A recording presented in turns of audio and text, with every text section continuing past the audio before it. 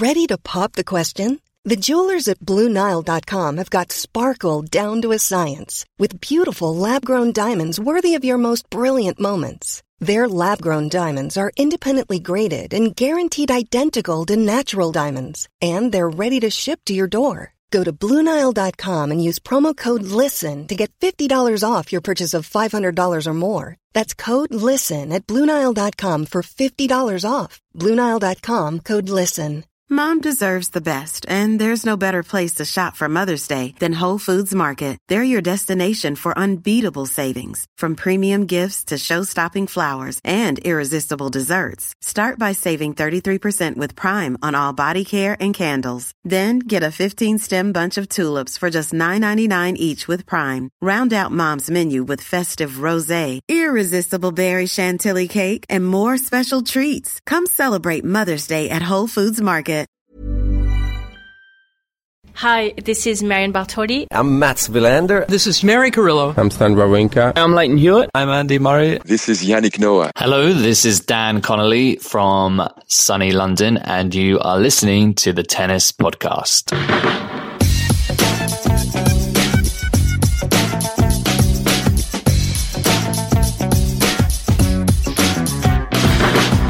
Dan's an actor. He's a good one, I reckon, as well. I've never seen him act, but I reckon he's really good. And he's particularly good in Back to the Future, which we've just been discussing, Catherine. Do you remember Back to the Future? Just before your time. Yes, I don't remember when it came out. Yes, I was going to say that if you're thinking that man sounds a little bit like Alistair Cook, it's because I believe, and I learned this at our live show last year, that Dan Connolly is the voice of Alistair Cook's autobiography. Is he? Yes. Is he? Oh. Yes. And he looks a bit like him. Yes. Well, I mean, okay, let's not go too far. He's not an impersonator. I don't think he's available for hire. Well, I think I don't know. In his own field, he is. Yeah. But he's great. He's a great guy, and he backs us. Yes, so thank you, Dan. We think the world of him. Yeah, go on, Dan. And yes, I have seen Back to the Future, and it's great. Yeah, it came out a year after you were born, I think. Right. The first film I ever went to see on my own when I was, with my mates, bunking off school. The lost law years. Yeah. Yeah, it's brilliant. Anyway, should we talk about tennis? Because that's what we're here for. We're not the Back to the Future podcast, although that's not a bad idea. What's happened at the O2 today? Catherine's been presenting live television for about 12 hours, and we've had some pretty underwhelming contests for singles tennis matches, mainly because the two blokes who won them were really good, I think, particularly in the first match. I mean, Djokovic was just sublime, wasn't he, after the first game or two?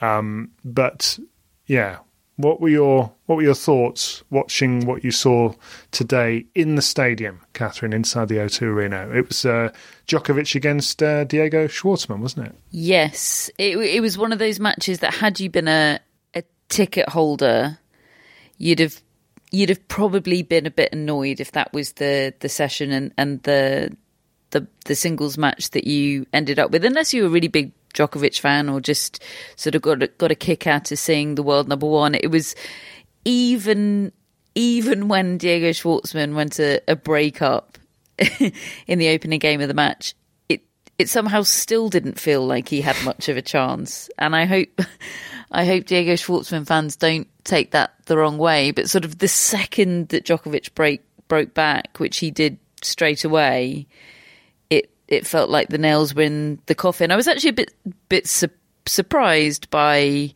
how little of a challenge Schwartzman mounted today. He was a bit more nervous than I thought he was going to be. There was a touch more of the Rublevs about him than I thought. I thought his greater experience would sort of help him not feel the nerves. But yeah, it was total domination from Djokovic. How did he get that break of serve then? Where did that break of serve come from early on? Matt, you were watching. What do you reckon? I was. I think Djokovic made quite a lot of errors. I think he might have hit 2 double faults in that game. I must say I managed to just about resist the temptation to tweet, "Ooh, what have we here?" when Schwartzman broke. Because I was thinking, if I write that, the next tweet I write will probably be in about 30 seconds, Djokovic has broken back. So I sort of saved my fingers and didn't type anything, and it was the correct decision because, as Catherine said, after that initial break that Schwartzman got, it was just such an uphill struggle for him to hold serve. That's his big problem against, especially Djokovic. He doesn't have a big serve. Every single game he comes under pressure to hold serve against someone like Djokovic with the quality of his return, and Djokovic is going to create so many chances against him. And the way he was playing today, hitting the ball cleanly, moving well, he's too good for Diego Schwartzman. It's a match-up problem, I think. It's the worst possible start. I mean, Schwartzman said it himself. He did not want Djokovic in his group. It's the worst possible match he could have got first. He'd have had a much better shot, I think, playing Nadal if he was in Nadal's group, just because of the match-up. He's now 0-6, I think, against Djokovic, and he's pushed him once to 5 sets at the French Open, but bit of a strange match, I think, that one. Generally, it just doesn't match up well for him. It's we've all got freezing cold takes in the back of our mind, haven't we? Whenever we line up one of those tweets, I mean, I've been burnt by that so many times over the years. I'm thinking back to Sloane Stephens against Simona Halep, when I started to just laud the performance of Stephens as up there with one of the all-time great Grand Slam finals when she was a set and a break-up, and then it started to turn. Anyway, why have I brought that up? Yes, so I feel your pain, but yeah, Djokovic just I don't want to say he was jittery, but he just wasn't really feeling the ball, was he, at the start, probably, and moving quite the way he was once he just got comfortable. But once he was comfortable, I mean, I've noticed something with him now, that because of his use of the drop shot and drop shot lob combos and things like that, he has his own way of almost looking like he's able to toy with an opponent. His understanding of his own game is right up there, I think, with anybody in the world, and probably anybody that's played the game. Yeah, it did look like that to me. He looked like he was doing that thing that he and other really, really top players do in the opening round of slams, when they're really feeling it and they know they've got their man, and they start to kind of experiment and almost treat it as a rehearsal for future matches, when they'll need to raise their level. And you don't often see that at this tournament, because every match you're playing is against a fellow top 8 player. But as Matt said, as good as Schwartzman is, because of that matchup, it kind of did have a feel of one of those matches, certainly for the latter set and a half today. Djokovic kind of found the perfect balance of trying things, mixing it up, doing the drop shot, but not overdoing the drop shot like we perhaps saw him do at the French Open, and he sort of has had a tendency to do over the years. It was just, even his smash was working today. I mean, his drop shot wasn't working. He tried. Was it not? He tried several of them, and most of them went in the net, I felt. But it didn't matter, because he was just so in control, so assured of himself. And I agree with the general point that when he's comfortable, he has got shots in his locker that he can deploy, and he opens his shoulders and gets more expansive. I actually really enjoy watching Djokovic when he plays like that. And as you said, look, it's not a competitive match. It felt a little bit like the O2 experience has been for 4 or 5 years, I would say. I don't want to be some kind of ATP Finals Grinch, but I've been a little bit down on the overall experience of this tournament for a few years. I think last year was an exception, but it does feel like you spend a lot of time waiting for matches to happen, and then you're disappointed by the matches when they happen. But if you can appreciate sort of perfect world-class tennis, you would have enjoyed what you saw from Djokovic, I think, today. When David put out a tweet at the start of the tournament a couple of days ago from the podcast account, appealing for people's opinions about what the worst ever ATP Finals match at the O2 Arena has been Matt responded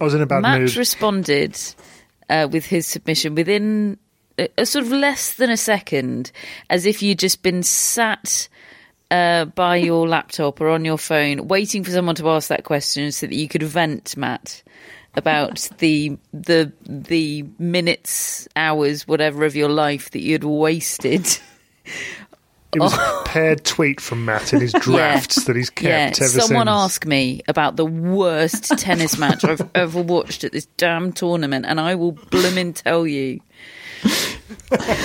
Yes, because about 10 minutes earlier, David had tweeted, "What's your best match?" and I ignored that one.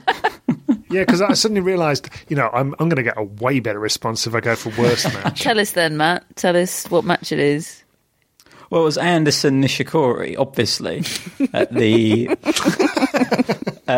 2018 ATP Finals. I mean, just awful. Just the lowest quality tennis I've ever seen. That I give you, there was a Nishikori team at that same finals. Yeah, and there was a Nishikori Federer as well, which was dire. I did get to a point where I started to feel quite bad that the people, it was almost just like picky a Nishikori match. Matt started it. He's a cracking player who can play some wonderful matches, but my God, has he been involved in some stinkers over the years at this Matt tournament? Remembers all of them. Honestly, I sat through them all at that 2018 ATP Finals. And I think one of the things is because at this tournament, and we were all here, weren't we, 2 years ago at that event, and I think because Nishikori's got the ability, you can find yourself hyping a match that he's involved in because of his ball striking ability and his speed across the ground, and you can think, yeah, but I remember the Novak Djokovic 2014 semi-final at the US Open. He can do it. This could be amazing. Were we hyping Nishikori matches at the 2018 ATP Finals? I can't categorically say that we weren't because I don't remember, but I've definitely had my moments. But that probably says more about me. But how did we get onto this? Worst me matches. Being miserable. You're right, yeah. But anyway, Djokovic was emphatic, victorious today. Actually came off the court and said something quite interesting about the Australian Open. And I didn't know whether it was a bit of one of his, like when he came off the French Open court and said that I don't think I'm going to play the grass, and then went and won Wimbledon a few weeks later.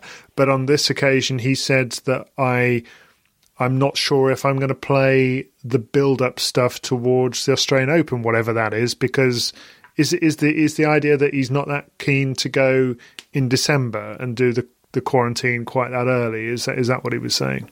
Yeah, I think that's exactly right.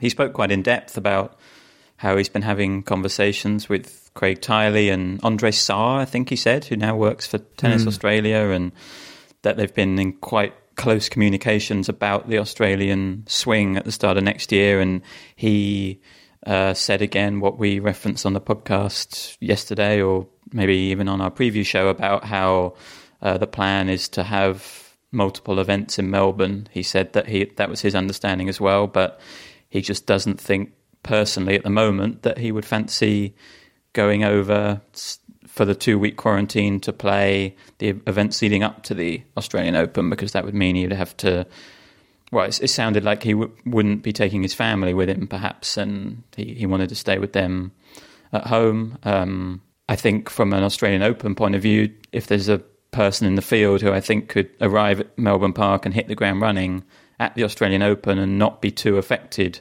by not playing warm-up matches, it probably is Novak Djokovic, given his record there. So I'm sure that part of that thinking is the Australian Open. He's not going to do something that he thinks jeopardises his chances there either. Thinking about it, apart from last year when he played the ATP Cup, and he clearly really wanted to win that, aside from being ready for the Australian Open, he was fuming about that Davis Cup finals, wasn't he? And he wanted to have that experience, that team country experience, and he had it, and he won the thing, and he loved it. He was very emotional about it all. But if you think about everywhere else he's prepared for the Australian Open, it's tended to be Doha, hasn't it? He's not really done the Australian summer in quite that way. So, and I mean, look, I can really understand not wanting to be in Australia for that level, that period of time, that amount of time, if you have a family and if you just don't fancy it. And he must believe as well, like you say, what is it? He won 8 titles now at the Australian Open.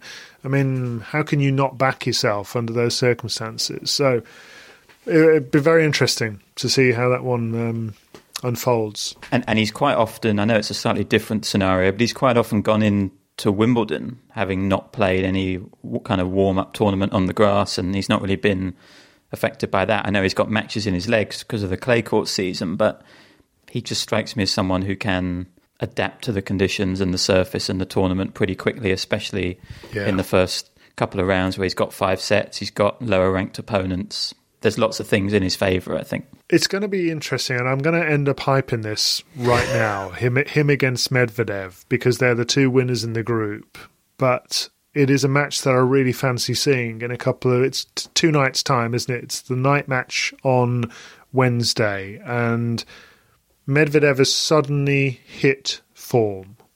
He looks like the player that was going deep at the US Open. Yeah, and it maybe he is going to be a sort of a streak player, and like we saw him do sort of in the late summer, autumn of last season. It certainly feels like he is on an absolute tear, Daniil Medvedev, and as much as he hasn't said it explicitly or isn't prepared to say it explicitly, he says, I'm just here to sort of try and win tennis matches. It really feels to me like he is out to prove a point, given how he performed here last year. He wants to prove absolutely that he belongs.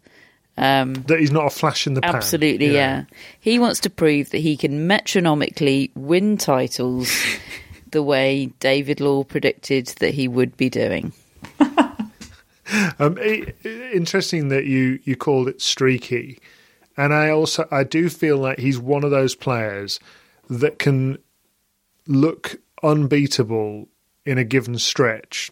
Not unbeatable, but irresistible at times, very difficult to beat. He looks like he would take so much doing to beat him, and then other times, like in the clay court season, you wonder how he wins matches at all. I mean, I remember when he played, was it Fucsovics? He ended up losing to at the French Open, I think, and he's hitting the ball as hard as he possibly could. And I'm thinking, how do you win tennis matches? The ball doesn't go really anywhere. on clay. I mean, he really has not won many clay court tennis matches in his career. So that's something to work on. Today he played Alexander Zverev in the repeat of the Paris final. In the first 5 games, great line coming out from Tim Henman that I've never seen 2 players indoors look so tired after 5 games. And they'd played for 40 minutes at that point, and it was 3-2. But by that time, we'd already had 6 double faults from Zverev, that serve was dodgy again, wasn't it, today? Played okay, but I don't really think there was ever a moment that I didn't think Medvedev would win. Yeah, I think dodgy might be generous. I thought it was. Is it really? I thought his serve was a disaster. I mean, especially at the start of the match, he got a break. He went up 30-love, and then he missed 7 serves in a row, 3 double faults. Did he? Then missed his first serve, and then lost the point on the second serve. It was all the same things we've said and seen before with Alexander Zverev and his serve. It does feel like Medvedev, Thiem, Nadal, and Djokovic have all been a cut above. As much as I've been a little bit miserable in the first half of this podcast, I do think we've got a group of players there who are now all going to play each other. You were talking about potentially hyping that match. We've got an interesting tournament now because there's 4 players. Oh, not there. Potentially. I am hyping it. We've got an interesting tournament now with those 4 players because they all look to be in really good form, I think. And obviously two of them are guaranteed to lose their next match as well because they're playing each other. So that's kind of where I don't generally like round robin, but that is where it does become interesting, whether that will bring anyone else into this tournament. But at the moment, to me, it looks like those four players have established themselves as playing just the best tennis in this tournament. Tsitsipas maybe a close fifth, and then Zverev, Rublev and Schwartzman quite distant behind them. But yeah, I was impressed with Medvedev today. Really looked like he'd carried on the form that he found in Paris. His post-match interview was very, very interesting. I thought, and it struck me that he's maybe found that. I mean, okay, it's different. He's not got the crowds to kind of react to and be the bad guy with, which is what we saw obviously at the US Open last year, when we're, well, on a personal level, enchanted by.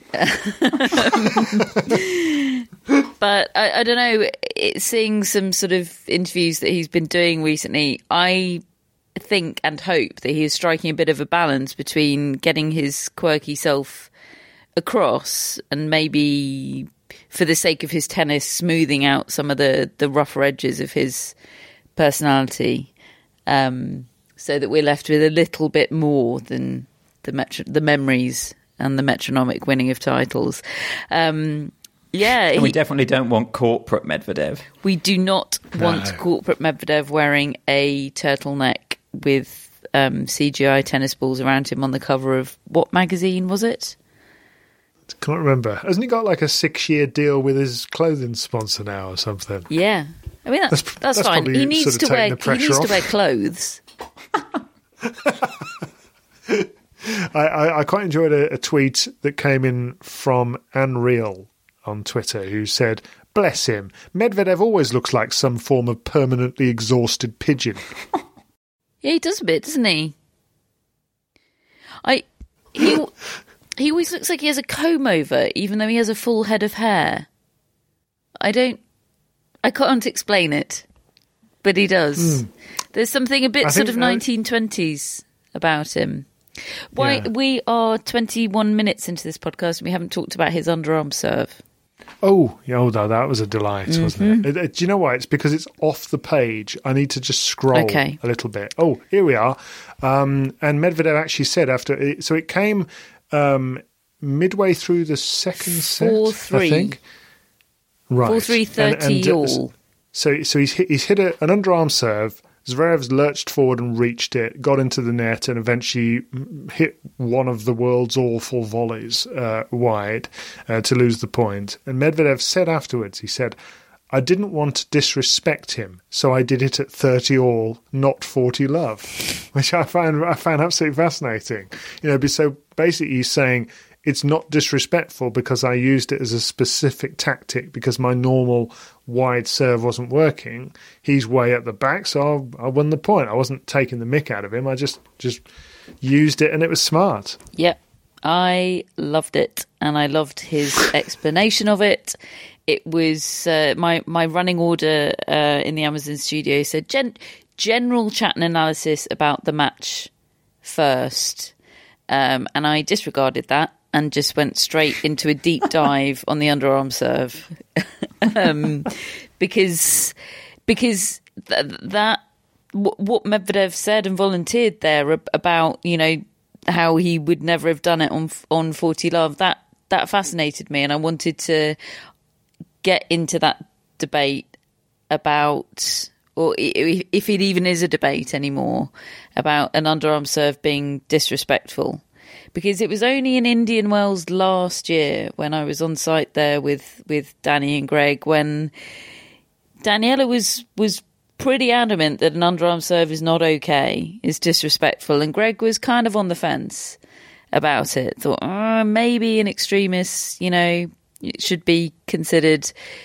Well, things have changed. Things have changed big time. Greg, I'll tell you, he thinks it would have been absolutely fine at 40 love. He thinks Medvedev should adjust his policy, and Daniela has really come around to it. In fact, Greg said, I said, "Oh, but I joked with him. I said, you wouldn't have needed to underarm serve Greg, not with your serve as a weapon. He said, I wish I had.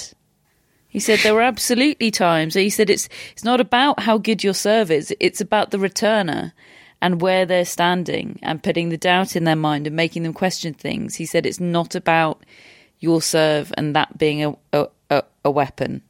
It's about tactics. And that was fascinating. I think it's time to remove the question of disrespect from the table of discussion. It's a new era. There's a new climate. Yeah, and I thought Greg said the perfect thing when he said that what's good about the way Medvedev does it is he uses it as a surprise tactic because he's smart. He's not just throwing them in just for the sake of throwing in an underarm serve. That to me is the absolute key, because I think if you consistently play underarm serves, you'll find that most players will actually get up to it, start anticipating it, and just hit it for a winner. I think if you do it too often, it's actually a really bad tactic. But if you get it at the right time, it can be a brilliant tactic. And I love that Medvedev thinks that way, because it kind of plays in to what I think is special about him, in that he's got this rigidity in a way in his game. His ground strokes, they're so solid, but he's got this flexibility in his mind and his tactical approach, and he's able to adapt. We've seen that in different ways. We've seen that when he started hitting 2 first serves. We saw that in the US Open final last year when he changed tactics to come back at Nadal. And throwing in little underarm serves is just another element of that. And I think he's a smart player, and that's why I think he'll have a very strong career, just because he's able to think and make decisions on the court, and also not be afraid to make them, not just go into his shell and kind of do what he can do most easily. That's a really strong part of his game, I think, and I think the way he used the underarm serve today just emphasised that.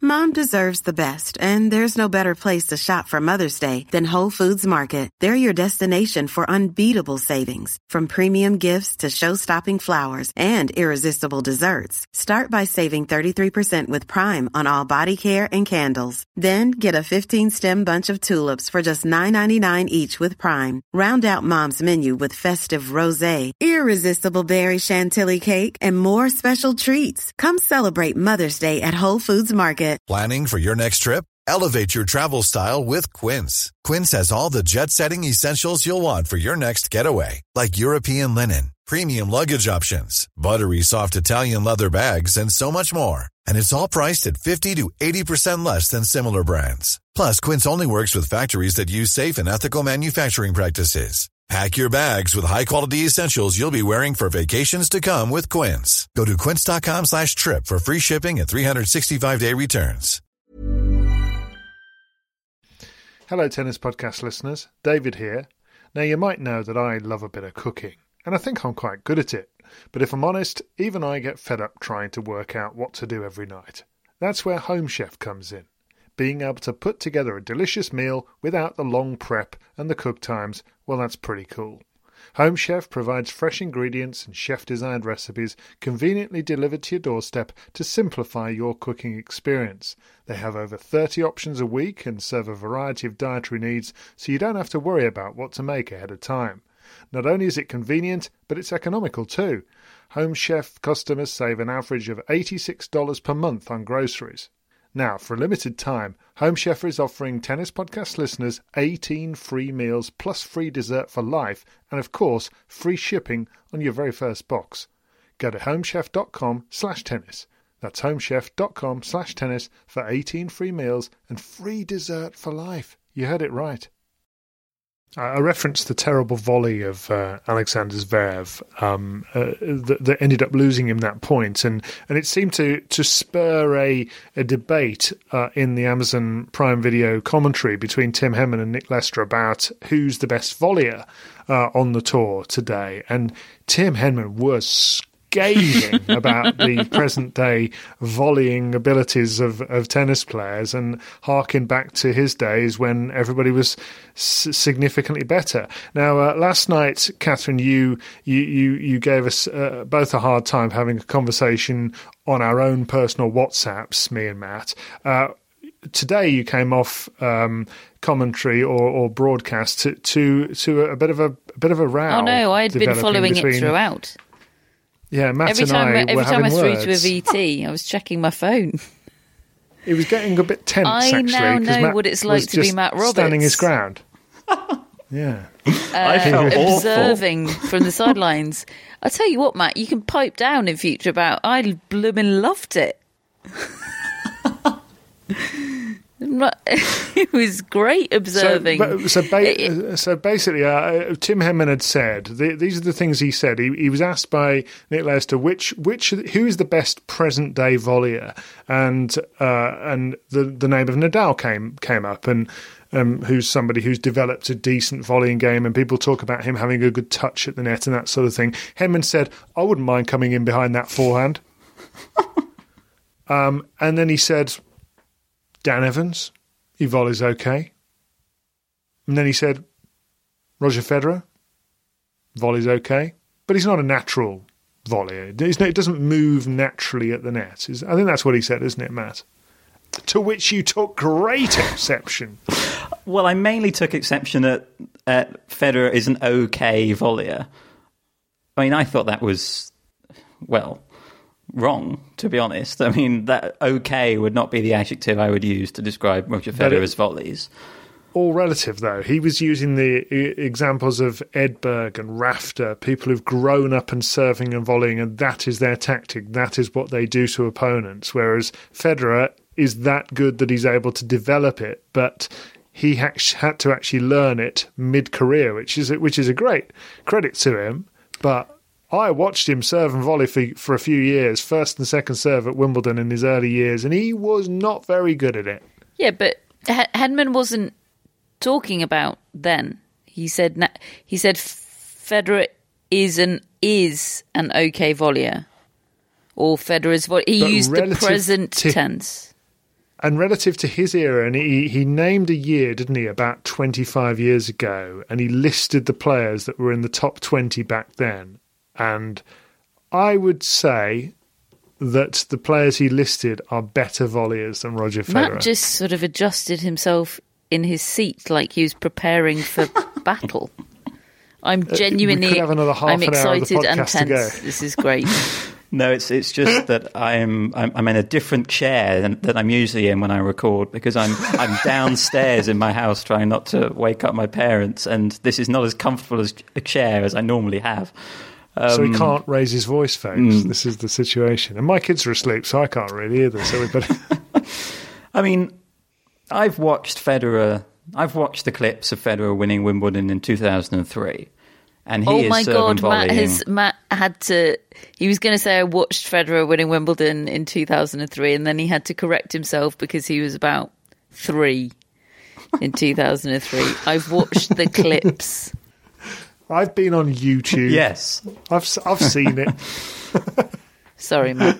Yeah, but carry on being first young. And second serves there. He was serving volleying pretty much every first serve in that final against Philippoussis, and a lot of second serves. Yeah. And I think I take the general point that compared to a Pat Rafter, for example, Federer doesn't have that ingrained in his game. But he doesn't need to. But he doesn't have it ingrained in his game the same way the serve volleyers of that era had. I understand that, and they probably understand how to cover the net perhaps better than Federer. But I think that's all they do. But I think Federer's actual volleys are way better than okay. And I think there was probably a period in his career where they weren't so good, and he perhaps had to relearn how to play at the net a little bit more it was kind of the trope that people trotted out when Stefan Edberg came in. He's going to teach Federer how to volley again. But I think there probably was a little bit in that. There was development in that part of Federer's game when Edberg came in. I think Federer got so used to being able to beat players from the back of the court while he was dominating that his volleys probably did suffer a little bit. But the actual technique and the ability to hit a volley, Federer's brilliant at. I mean, just go on YouTube and watch all these compilations of Federer hitting volleys, and come back to me then. You can't say his volleys are okay. But my football team hires a rubbish striker, and on YouTube in the compilation he looks amazing. No, I know, but I'm just saying you can make a lot of things look amazing. Comparing Roger Federer to right now, David? Charlie Austin. My point is that you can make people look incredible in a montage. But I could give you I've also watched a lot of Federer matches with my own eyes. Yeah, but I could give you a single Stefan Edberg match where Roger Federer's entire volleying career is not as good as a single Stefan Edberg match. Just because Federer's not as good a volleyer as Stefan Edberg doesn't mean his volleys are okay. Well, as I said in the exchange, it's relative, isn't it? What? Everything's relative. But okay as an absolute. Yes, Federer's not okay relative to anything. If you're taking tennis as a whole, there's no way that the okay line is drawn at Federer. Yeah, but Tim Henman is drawing the line based on his personal experience of having played some of the all-time great serve and volleyers. So he can deem it okay. Well, I disagree. I've made my case. This is my favourite podcast we've ever done. Matt and I have never had words before. This is. I know. I really didn't like it. It's like I felt uncomfortable. It's like a coming of age film. It's like watching Stand By Me of the tennis podcast. Because Matt's so well observed with all of his tennis knowledge, and I respect it enormously. But then my 90s self comes kicked back in, didn't it? And can't handle it. And gets confrontational. But anyway. hang on. But I think there's. I'm not sure you're disagreeing as strongly as you think you are, David. Do you agree with Tim Henman that relatively or absolutely, Federer's volleys are okay? Relative to that era that he's talking about, I mean, I don't think he's at their level. I don't. No, it's absolutely not the question I asked. I didn't say, is he not as good a volleyer as Stefan Edberg was? I said, when Henman relative said that, to anyone. When Henman said that, he was taking the mick, mostly. I mean, because he was. Oh, great, so this argument's been for nothing. But at the same time, there are lots of people that would say, no, Roger Federer is the best volleyer who ever lived. There are lots of people who would say that because they're Federer devotees. I don't know. Nobody's having a debate on the basis of idiots. I mean, come on. No, I mean, you can deal with the word okay as and describe it and value it as whatever you want, depending on where you are, can't you? Right. Okay. So what's the point in ever talking about anything? Well, my point is... This is more like an argument between you two. Now we know where we are. You started it. No, Tim Henman started it. Matt needs to break this up now. I suppose I am quite protective of that era, and I think that it gets dismissed because of how great Roger Federer is and how great all of these guys are, but particularly Federer, because he's so talented. There is a tendency, and I'm not accusing Matt of doing this, but I feel like you're not giving enough respect to the era of the true serve and volleyer, of players who literally made their careers based on that specific ability. Is it dismissing that era to say Roger Federer is a really good volleyer and Stefan Edberg was better? Well, I'm quite sure that that's what Tim Henman would say if he's not messing about. Sure. But I also think there's a point that their whole game was focused on that, because I think if Federer was playing as a serve and volleyer, he'd be even better as a volleyer. So it's kind of difficult to compare and judge. All we know is Federer's volleys that we've seen throughout his career, and they've been better than okay. It was quite interesting watching the evolution of Federer having been around at the time, and seen, because he's capable of doing everything to a high level, it was trying to work out, well, what should I do in order to be the best that I can be? And he used to say, well, when you go to Wimbledon, you serve and volley. That's just what you do, isn't it? That's what they all did. I should do that. And he was getting absolutely carved up. He got beaten by Kafelnikov in the first round in straight sets. He got beaten by, I think, Yuri Novak in the first round of Wimbledon.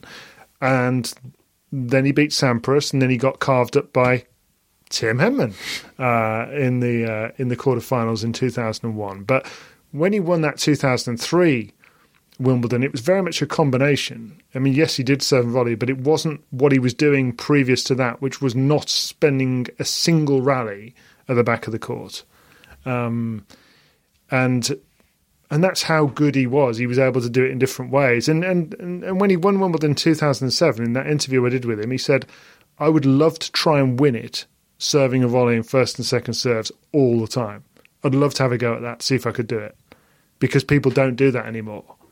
And don't forget that Tennis Relived show we did with Paul Annacone, where Pete Sampras was grilling Roger Federer at dinner about why people don't come and serve and volley anymore. You know, I'm like a rubbish. I can't play tennis, yet I've got that same mentality as Sampras of this being almost, I suppose, protective of an era. And it's nostalgia driven. So would you concede that you're potentially sort of overcompensating because of that protectiveness? Yes. 39 minutes we've been talking. Federer's not even in this tournament. Federer's not playing. Tim Henman didn't know that he'd caused a hornet's He'll be hearing nest. about it tomorrow. And you'll ask him, and he'll go, "I was only messing Yeah. that." This is when, like, we get mad that people spend ages coming at us for things we've said jokingly on the podcast. Yeah. We've just done 20 minutes. We've just turned into Twitter live on the podcast. Can I draw your attention, by the way, to an intro from Simon Briggs in the newspaper this morning, actually, talking about the atmosphere in the O2, and he wrote, "The zombie finals began on Sunday at the O2 Arena. Over the coming week, players and officials will go through the usual motions, but with no one there to watch, it is a husk of a tournament, a body without a soul." It's better than that, isn't it? It's a great intro, though. It is a great intro. Look, it is more affected than other tournaments I have seen by the lack of crowds, for sure. I said that yesterday. I do find myself wanting.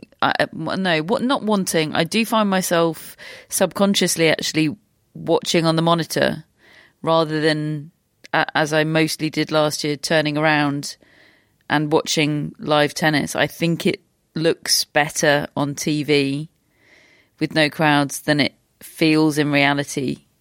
I'm less aware of it on TV, and I'm sure. Can you hear the air conditioning unit that everybody keeps talking about? No, but I can feel it because it's absolutely bloody freezing.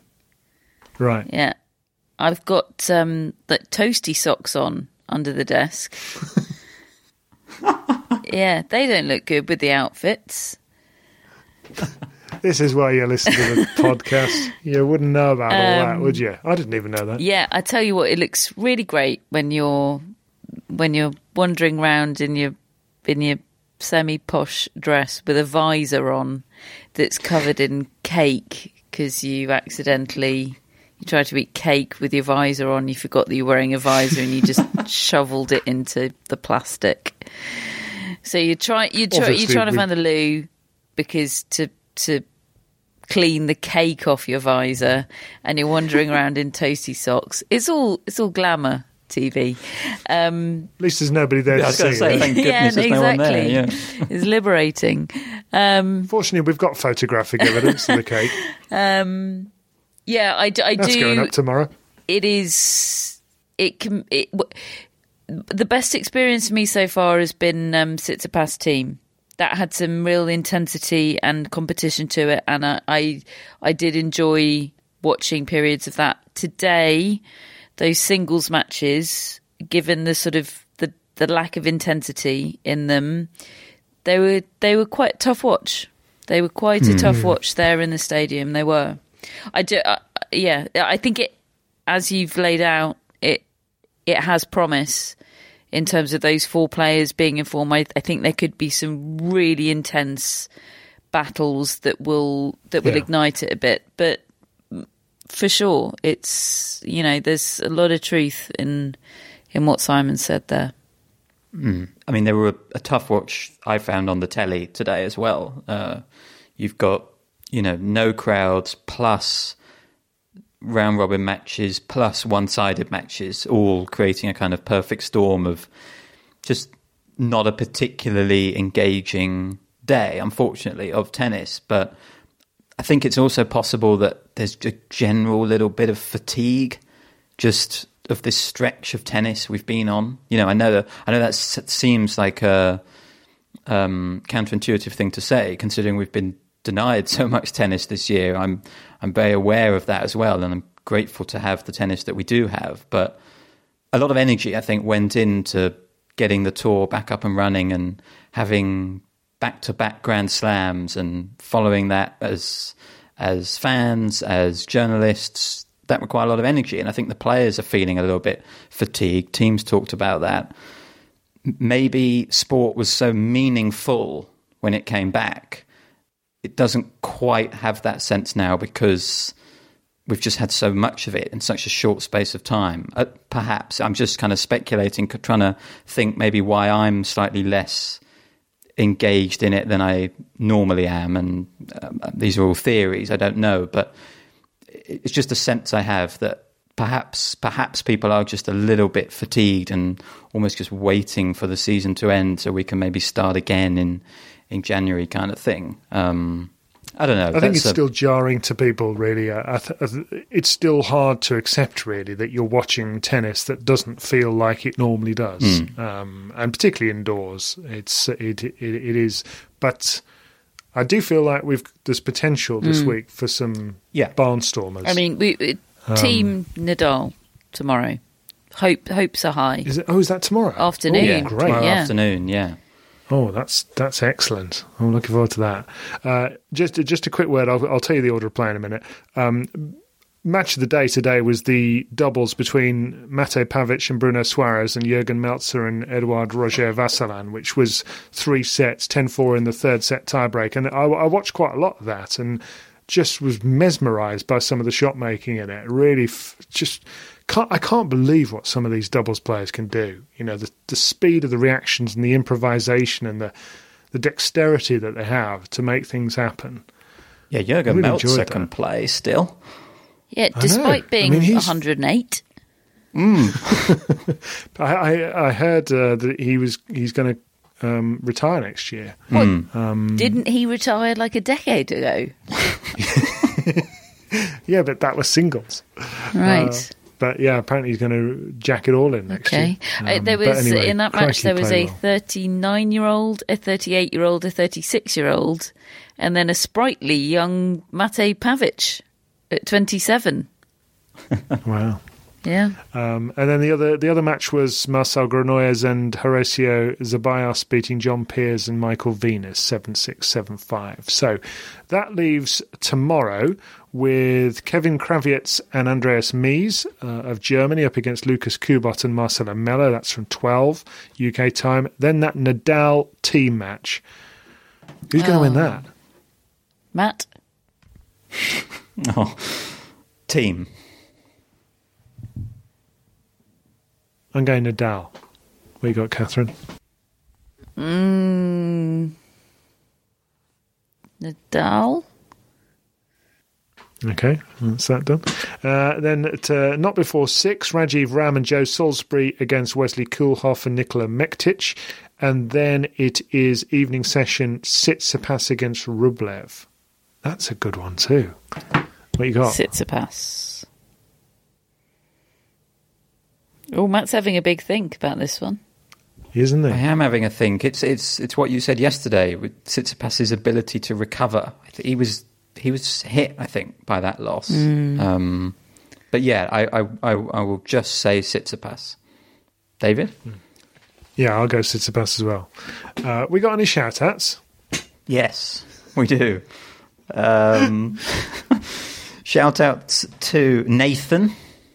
Hey, Nathan. Cheers, Hey, Nathan. Desmond. Oh, hello, Desmond. Cheers, Des. Great name. And to Manuel Abdallah. Oh, my goodness. Oh, that's a cracking Yeah. name. Manuel, thank you so much for your Hello, support. Manuel.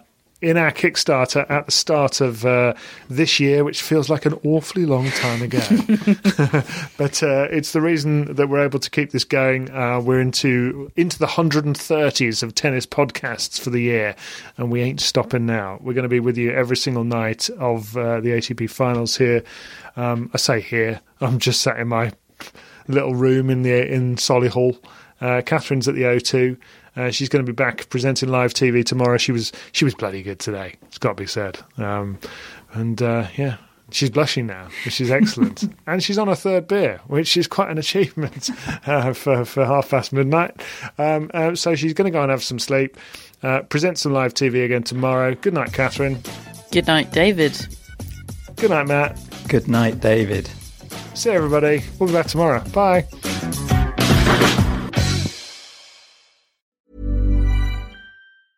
Hey, it's Danny Pellegrino from Everything Iconic. Ready to upgrade your style game without blowing your budget? Check out Quince. They've got all the good stuff, shirts and polos, activewear, and fine leather goods, all at 50 to 80% less than other high-end brands. And the best part? They're all about safe, ethical, and responsible manufacturing. Get that luxury vibe without the luxury price tag. Hit up quince.com/upgrade for free shipping and 365-day returns on your next order. That's quince.com/upgrade. Mom deserves the best, and there's no better place to shop for Mother's Day than Whole Foods Market. They're your destination for unbeatable savings, from premium gifts to show-stopping flowers and irresistible desserts. Start by saving 33% with Prime on all body care and candles. Then get a 15-stem bunch of tulips for just $9.99 each with Prime. Round out Mom's menu with festive rosé, irresistible berry chantilly cake, and more special treats. Come celebrate Mother's Day at Whole Foods Market.